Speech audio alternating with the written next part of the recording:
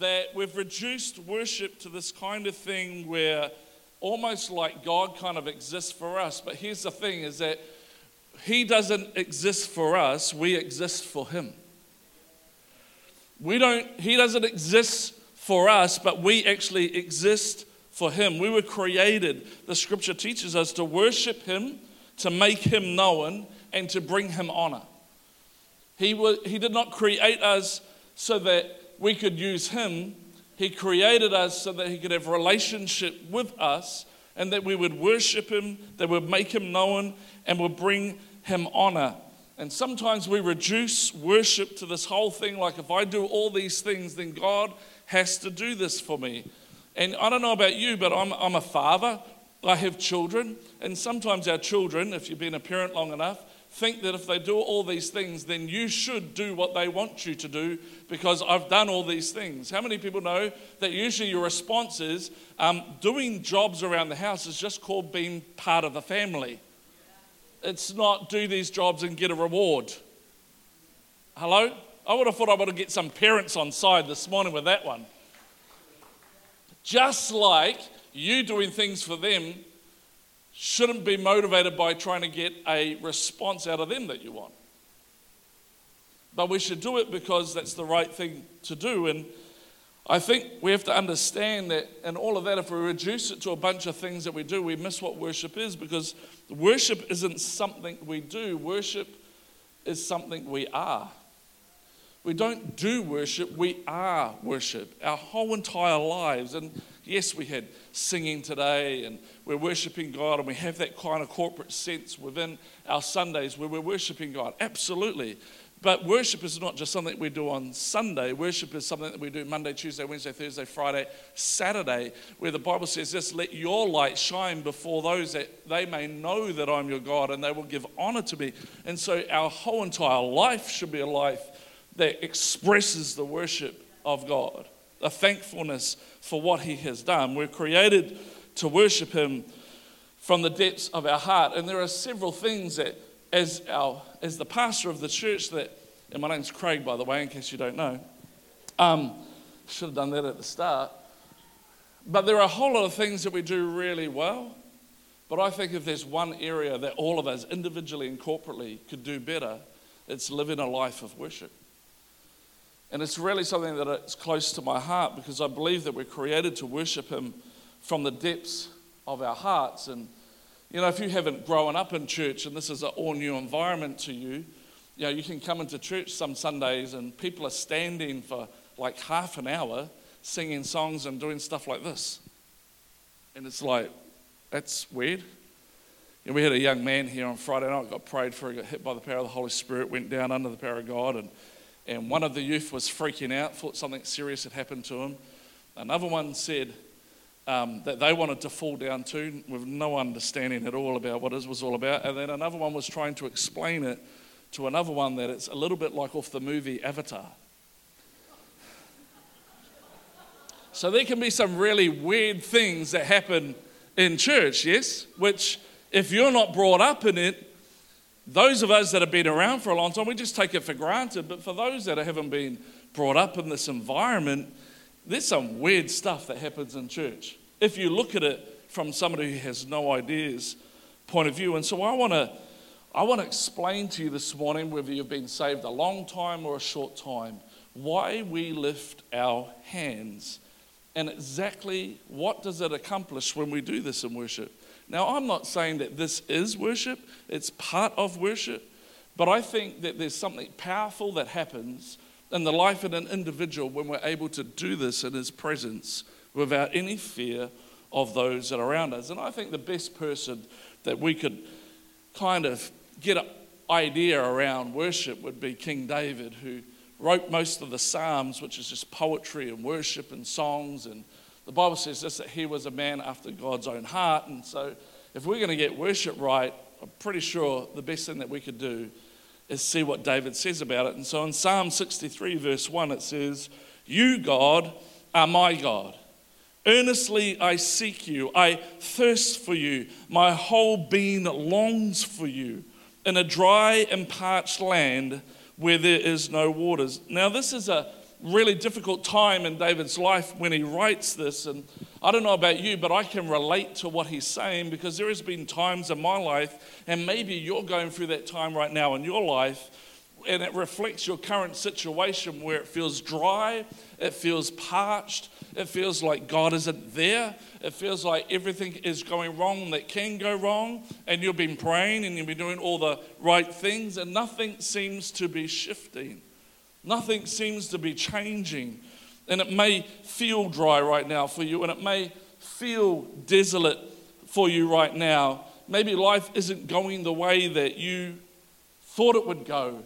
And you're like, man, this is not what I need. Well, David is in the same situation as what you are when he writes the psalm, but his point of reference that he's going to is he's crying out to God, and he's not saying, where are you? But he's saying, I desperately need you.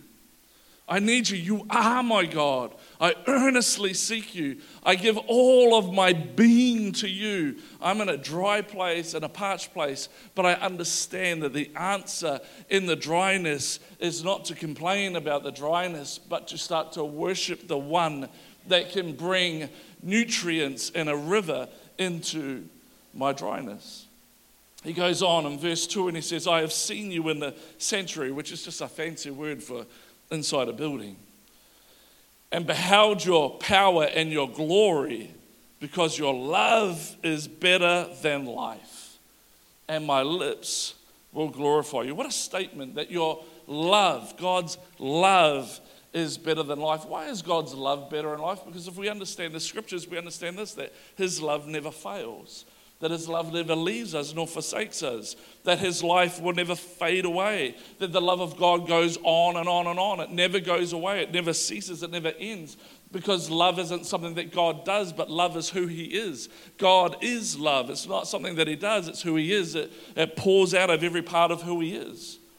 And your love is something that he's saying here, that his love is something that we could never earn.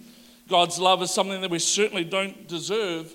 But David understands in this situation that because of that love, man, I got to bring you some praise in this situation, because it may be dry and it may be parched, but man, your love is beyond my wildest dreams. And how could I not praise you in the midst of understanding your love? And in verse 4 it says, and I will praise you as long as I live, and in your name I will lift my hands.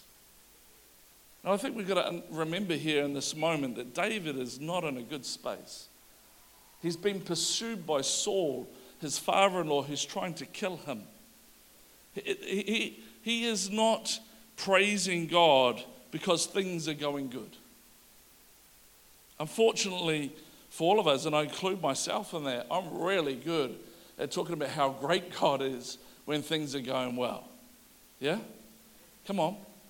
But David is trying to show us here that worship isn't something that we do dependent on circumstances, but worship is something that we do because we're created to worship him in spite of what is going on. And when we understand how great his love is, when we understand that God is the only one that can bring any relief to my situation, then why would you turn away from worshiping the very thing that can bring his presence into your situation? And he's saying here, just because it's not good doesn't mean I'm not going to praise. I'm thanking you that even though I'm going through a difficult time, you're still a good God. Even though I may not understand what's going on, even though my circumstances are not good at the moment, you are good. And I will worship you no matter what. In your name, because of who you are, I will lift up my hands to praise and glorify you. It's an act of worship in a circumstance or in a time where he may not even feel like worshiping. Here's the thing I believe wholeheartedly is you cannot experience the grace of God without having a heart of gratitude for it. As a parent, when your kids don't show signs of gratitude, you're less likely to do something for them, aren't you? How many of you had a situation where you've done something for your kids and they're all excited that you've done it, and they're about to leave the room or leave the lounge after you've told them this great thing that you've done for them, and you stop them and go, "Excuse me, have you forgotten something?" Yeah? How many of you have done that? What were you looking for? Thank you? Some gratitude? And I think that when we get stuck into worship being a kind of system, it's not coming from a heart of gratitude. It's coming from, if I do all these things, then God has to do this. And I don't know about you, but as a dad, and God's way better than me, but if my kids were just doing stuff to get something from me being the stubborn person that I am, would not give them what they wanted until I saw some gratitude for what they already have. Are you with me this morning? See, when you truly understand who He is, you can't help but express your heart and worship to Him. And I just want to talk to the guys just for a moment, not because I'm picking on men, but because there's an interesting scripture in Timothy when Paul is giving Timothy instructions around worship and in church and all that sort of stuff. And he says this in 1 Timothy 2:8. He says, "Therefore I want the men." Everyone say the men. Can we say it with a bit more manliness to it? The men. Everywhere to pray, lifting up holy hands without anger or disputing. I think it's interesting to me that Paul specifies to Timothy, I want the men to do this. I want the men to be the ones that pray and lift their hands. Now, I don't have any theological proof for this. This is just what I believe, based on that and based on my experience. Based on my experience and being in church my whole entire life and pastoring and being in leadership for a long, long time, I think that Paul is saying this to men because my experience shows me that often men are the last ones to do this. Us guys are the last ones to lift our hands. Somehow we think being staunch in our seat will get God to turn up. Somehow we seem to be the last one, and I don't know, maybe it's because of pride, maybe it's because we feel awkward and we're more worried about what people think around us. Maybe we feel like this is kind of a chick thing, not really a man thing. But for whatever reason, Paul says here, I want men to lift up holy hands to God. Now, I can only imagine why that is, but if I'm guessing, I believe that Paul's saying this to men because he's trying to say to men, hey guys, you set the standard of worship in your family. You set the standard of worship in your family. If you're going to be the leader of your family, then you better lead in worship. There's too many men out there that think they're the head of their home and I'm the man of the house, and you lead in everything but the things that matter, the things that are spiritual. And then you wonder why your teenagers aren't pursuing Christ because you haven't set a standard for them to follow. It's gone real quiet now. See, Paul wants the children to see the fathers seeking the heart of God.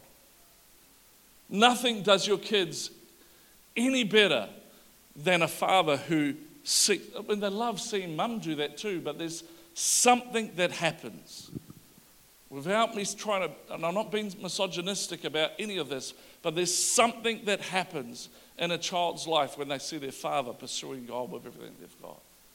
And I believe it's this. I believe that the way that God has designed things is mothers nurture and they teach and they love their kids and they help them to grow. But from your dad, you kind of get this identity about who you are. And if your dad is worshiping, you get that identity of, oh, I'm a worshiper too. Because that's what my dad does. And I believe for us guys is that we need to show our children how to seek after God. You need to be seeking after God for yourself, but you need to show your children how to seek after God. And can I just say this? Don't you dare let your children or your wife out-worship you when it comes to Him. You lead the way. You be the example. If you want to lead in anything, lead in that. Be the head of the home in that. Don't be a dictator. Like some people take that scripture and think that they're the boss and everybody has to do whatever they want. When the Bible says that you're the head of the home, it's because you need to set the example for them to follow. You need to set the tone. You need to be a man after God's own heart. You need to lift up holy hands and to set the standard before anybody else in your family does. Why? Because you want to show your family, in this house we're worshipers. In this house we're God pursuers. In this house we have a heart for God.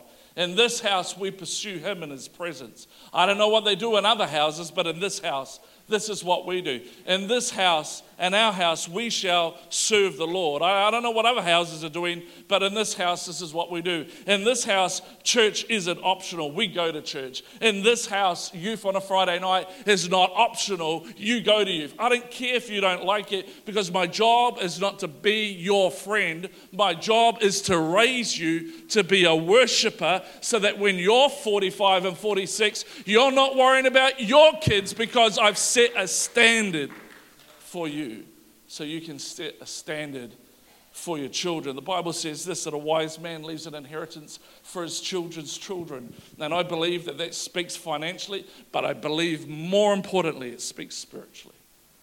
What inheritance are we leaving for our children's children and our children's children's children?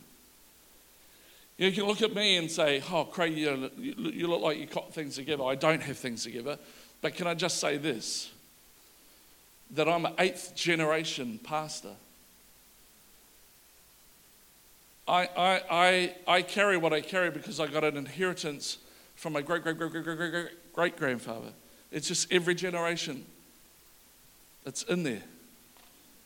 And you may not have that, but you can start that.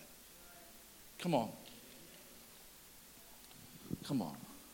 Let me get back to this, so the guys don't feel like I'm beating up on them this morning.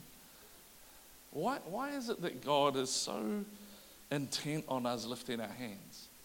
Like, why is this such a big deal? And I'm not saying it's a be-all and end-all of worship, but God speaks to it specifically. And Paul speaks to it specifically for a reason. And I believe with all of my heart, the reason why God speaks to it specifically is because He absolutely loves it when His children lift their hands in worship. The only way that I can put this into a context so that I understand it is that as a father, I loved it. Not so much now, because if Seth came up to me now at 14, he's taller than me, and put his hands up like this, I'm not going to pick him up. But when they were little, when the kids would walk up, I just couldn't help but want to pick them up, yeah? I used to get growled by Trinity. You're meant to put them to bed. Their place to sleep is their bed, not on the couch on your chest while you're watching the rugby. But if they came into me when it was bedtime and they went like this and I'm on the couch, I'm sorry, I'm not putting them to bed. I'm having a cuddle. Does anybody? All the women are like, there's not a father on earth, a good father on earth, that would reject a child's outstretched arms, and our Heavenly Father loves it when we lift our hands towards Him. When our hands move towards God, I believe His heart moved towards us. James 4:8 says, that's a great scripture. When you draw near to God, God draws near to you. It's like He just can't help Himself. The minute you reach out to Him, He's there. It's like the prodigal son story. While yet the prodigal son was afar off, the father saw him and he ran to him. He didn't wait for the prodigal son to come back and grovel and ask for forgiveness. As soon as he saw the prodigal son just making a step in his direction, as soon as he became within looking distance of his son coming home, he didn't wait for him, he ran to him. And I think God has the same response to us. As soon as we kind of go, it's just like, He's there. Because He just can't help Himself. But when He sees hands raised, He wants to lift them up. Lifting up your hands can be an offering to God. In Psalm 141, it says this, "O God, I am calling to you. Please hurry. Listen when I cry out to you for help. Accept my prayer as incense offered to you, and my lifted hands as an evening offering. Once again, David at a low point in his life is like, God, come on, hurry up. I need you to answer. But let my prayer be as incense to you. And look, I've got my hands lifted as an evening offering to you. As an offering towards you. Some of you today, as we go into some worship a little bit later, this will be the first time you've ever given an offering of lifted hands to God. It may feel like I'm kind of pushing you out of your spiritual comfort zone at the moment, but I just want to say this to you. If you would lift them up and say, God, I'm offering up my heart to you as an offering of praise to you, even though my life may not be where I want it, even though I'm finding this uncomfortable, even though I'm finding this difficult. They may not feel like you're praising him right there in that moment, but I want you to understand that you need to offer him praise anyway. The best time to worship God is when you don't feel like it. The best time to thank him is when you don't feel like you're seeing what you need to see. Because really what you're saying to him in that moment is, I'm not worshiping you. I'm not praising you for what you have done. I'm praising you and I'm worshiping for you for who you are. And nobody feels more loved when somebody loves them for who they are, not for what they've done. And I just believe that pleases the heart of God. Another reason for lifting your hands to God is because I believe in lifting your hands to God, you're declaring battle and war. And you're asking God for help. And you might be in a real battle right now. You might be in a really dark place right now. If things don't change, you might be in a situation where, if things don't change, I don't know what I'm going to do. Can I encourage you today? That if you're in that battle moment, if you're in that difficult time right moment, the best thing that you could do in that moment is to lift your hands. Because in lifting your hands, you're saying, you know what, I'm declaring battle this morning. I need the help of all-powerful God this morning to do the battle for me. I'm declaring a battle and a war against this situation by lifting my hands. And you're like, man, that just sounds a little bit weird. Well, in Exodus chapter 17, there's a story about Moses and Joshua fighting the Amalekites. The Amalekites had come against them. The Amalekites were warring against the Israelites. Can I just say this, because this might help you? The word Amalekites in the Hebrew means flesh. When fleshly things start warring against us, the best thing that we can do is lift our hands and worship and declare war. And so what Moses does, and he comes along to Joshua in chapter 17, and he says to him, hey, Joshua, this is what I'm going to do. I'm going to sit, or I'm going to stand over the battlefield, and I'm going to lift my hands in worship. And as he's lifting his hands, Israel's winning. As he gets tired and his hands drop, Israel starts losing. Winning, losing. Winning, losing. Winning, losing. And he says this, he says, so Joshua fought the Amalekites as Joshua had ordered. And Moses, Aaron, and Hur went to the top of the hill. And as long as Moses held up his hands, the Israelites were winning. But whenever he lowered his hands, the Amalekites were winning. You see, I think that when we lift our hands in that sort of situation, we're declaring that God is sovereign. We're declaring that he has the power to change the circumstance. And while his hands were lifted, Moses, the people of God, were winning. But when his arms were no longer up, acknowledging the power of God, acknowledging God's sovereignty, they started to lose. And some of you right now, as I said, are in a battle, and it might feel like you're losing at the moment, but maybe you're losing because you're not worshiping.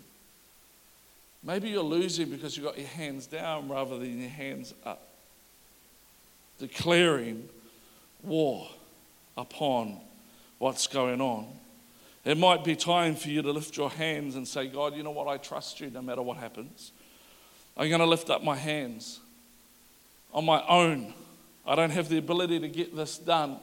I don't have the ability to defeat this situation, but in spite of what I see, in spite of what I feel, in spite of what's going on, I'm going to continue to praise you because I believe that this is the only option I have. I'm going to lift up my hands and I'm going to declare that the battle is yours. God, I trust you in the midst of this. I declare by faith and lifting my hands that I believe that you're the one who's fighting for me, that you are with me, that greater is he that is within me than he that is in the world, that no weapon formed against me shall prosper, that no words rise up against me shall be accomplished, because God is with me and he has plans to bless me and he has a great future and a hope for me. And so I'm going to trust in this battle that as I lift my hands and declare his power and his sovereignty and become reliant on him, I am declaring, I don't know what to do right now. I don't know how to fix my marriage. I don't know how to sort out my kids' problems. I don't know what to do about my finances,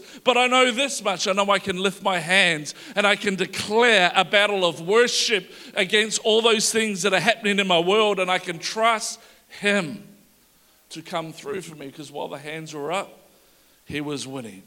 While the hands were down, he was losing. And it goes on and it says, when Moses' hands grew tired, they took a stone and put it under him and he sat on it. Aaron and Hur held up his hands, one on one side, one on the other, so that his hands remained steady until sunset. So Joshua overcame the Amalekite army with a sword. Can you just grab the chair on the end? And I need you and Murray just for a moment to come up onto the stage. They don't know that this is happening, but hey, who doesn't like surprises? Yep, awesome. I'm going to sit because I'm tired. It's been a big week. I'll have the stone. You need to hold the microphone for me.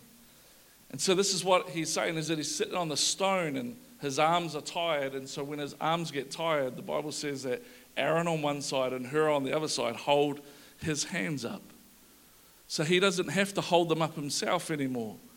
He's got people around him. The funny thing is Hur was in charge of the help side, the practical help side of Israel, and Aaron was in charge of the spiritual side of Israel. And what happens when we get tired and we start to lose a battle and we start to drop our hands is we need people around us that are going to speak into our lives spiritually and help us out practically so that we can keep our hands up. They're people that are going to stand with you. They're going to believe in you. They're going to pray for you. They're going to believe in you even when everybody else doesn't believe in you. They're going to stand by you when you make the mistakes, when you make the failures, because they come alongside and they say, man, when you can't keep your hands up, I'll keep your hands up. Thanks, guys. And they'll keep your hands up. And that's why being in church on Sunday is so important, because for some of you, you come in here today and your hands are down and you don't know what to do, and life just seems to be going in a crazy direction. And most people, when that is going on, they don't come to church, they stay home. But if you would just walk through those doors every single Sunday and come into this place as the worship begins and understand that as you lift your hands, we're lifting them with you. We're holding them. We're there to pray for you, believe in you, stand with you, help you. You are not alone in this. And when you get tired, that's why God created the church, not to be something that just comes together on Sunday and scatters on Monday to the four corners, but a church that becomes family, that stands, that prays, that believes, that holds on even when life is going crazy. They will help you declare war. And why they held his arms up, Joshua had time to defeat the enemy for everybody. And sometimes you just need some people to hold your hands up long enough so that the heavenlies win the battle for you. Some of you need to declare war today by lifting up and holy hands. You know, I can only explain to you that in the last 13 years that I've been here, there's been people like Rimmer and people like Murray, my beautiful wife, that have stood with me in prayer, stood with me in battle, stood by my side when others didn't, believed in me when they probably shouldn't, believed in me, the best of me when they saw the worst of me. He stood there and continued to hold up my hands. Why? Because when you can't hold up your hands, when you can't do it any longer, you want to be in a place where somebody else will. I don't know about you, but I want to be an Aaron and Hur to people. I want to be an Aaron and Hur to people to help them hold their hands up. And some of you today are in a battle, and I'm telling you today, there are people here that want to hold your hands up. But you've got to declare first, God, I need you. You see, they didn't hold Moses' hands up until he became too tired to hold them up himself. Some of us want people to hold our hands up, and we haven't even held them up ourselves. We want to be rescued from our situation. The problem of being rescued from stuff is you remain a victim. If you're always having to be rescued, you will stay a victim, because victims are rescued. But what God created you to be is more than a conqueror. He created you to be a victor. And so you need to engage in the battle first. Then when you become tired, God will bring people to help you, not rescue you, but help you keep your hands up until you get the victory. Come on. See, throughout history, lifting hands has always meant one of two things, yeah?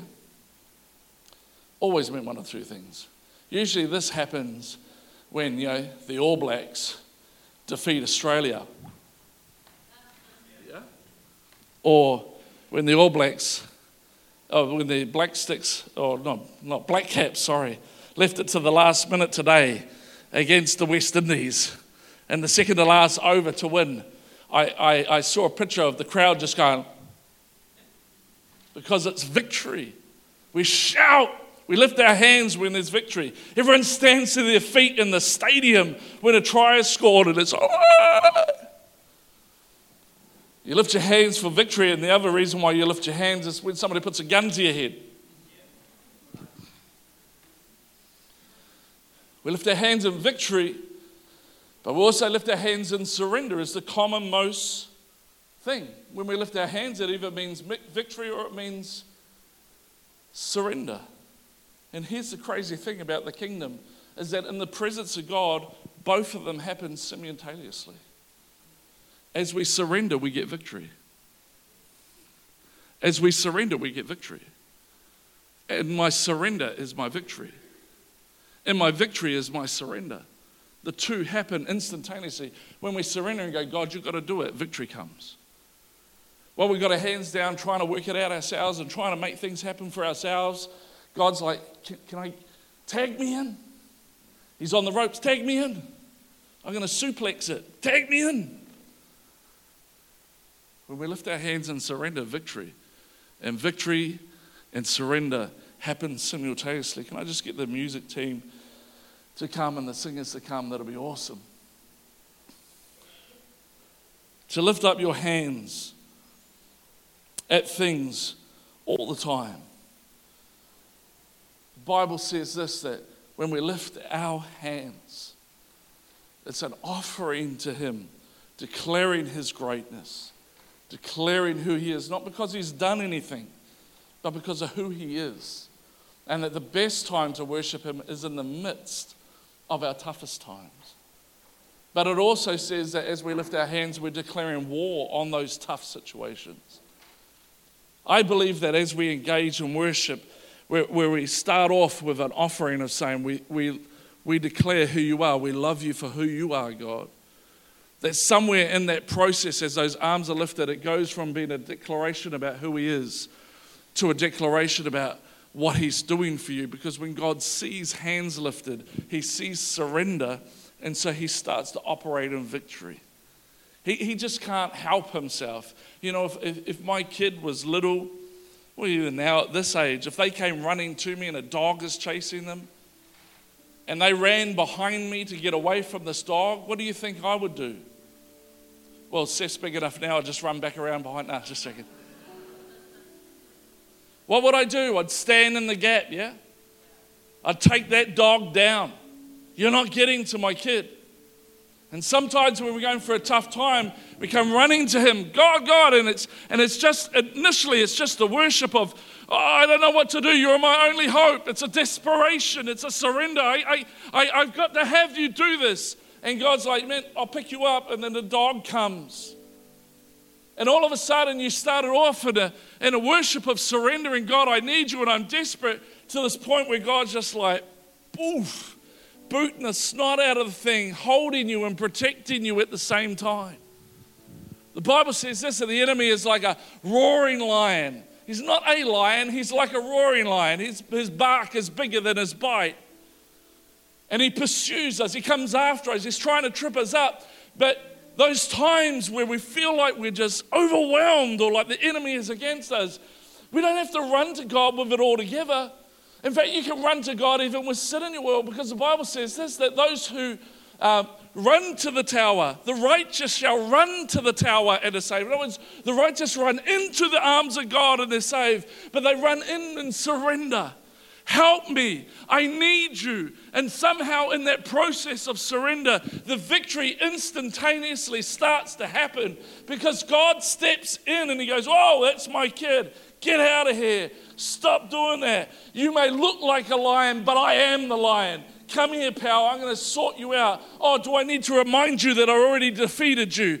That the gates of hell shall not prevail against the armies of God. Gates are what are there to protect him, not to keep him from us getting in. And God just bust down the walls and he went down into hell. And the Bible says that he made a public spectacle of the devil and dragged him through hell and said, you thought you won. You thought you had this, but I'm the one that has the keys of life and death. I'm the one that's in charge. And all authority I have, I give to them. And they have authority to stamp on scorpions and stamp on the heads of serpents. And you might bruise his heel, but he'll crush your head. And so we come in this place of desperation, but all of a sudden there's this moment where it becomes a war in the heavenlies, and your surrender becomes your victory, and your victory becomes your surrender. But it only comes in worship. And Kings, I was joking with the musicians this week, in Kings, when they went out to battle, they would send the singers and the musicians out first. I told the musos it's because they're expendable. And so we just said to them, let them get killed first and keep ourselves safe. But they understood something. They understood when worship is the front line. When worship is the front line, you don't need a back line. David said this, you come at me with a sword, I come at you in the name of God, the Almighty One. He started to declare the praises and the goodness of God. I'm not coming at you, bro. You don't understand. You think this is about you and me. It's not about you and me. It's about you and him. I'm just standing back and I'm going to watch the show. And the thing I love about David is that once God broke through for him, it says that he cut off the enemy's head with the enemy's own sword. Then he did something really kind of weird. He took the head and took it home with him. Could you imagine that? Parents? Kid walks up, Mom, look. Blood and everything dripping everywhere. What the heck? Get that out of the house. Why? Because see, when you come and surrender, God brings victory and then he makes a spectacle. It's called a testimony of the greatness of God, and it puts the enemy back in its place, because we overcome by the word of our testimony and the blood of the Lamb. He's already bled for you, friend. We just got to worship him so that we come and surrender. He comes in victory, and then we have a testimony of the goodness of God.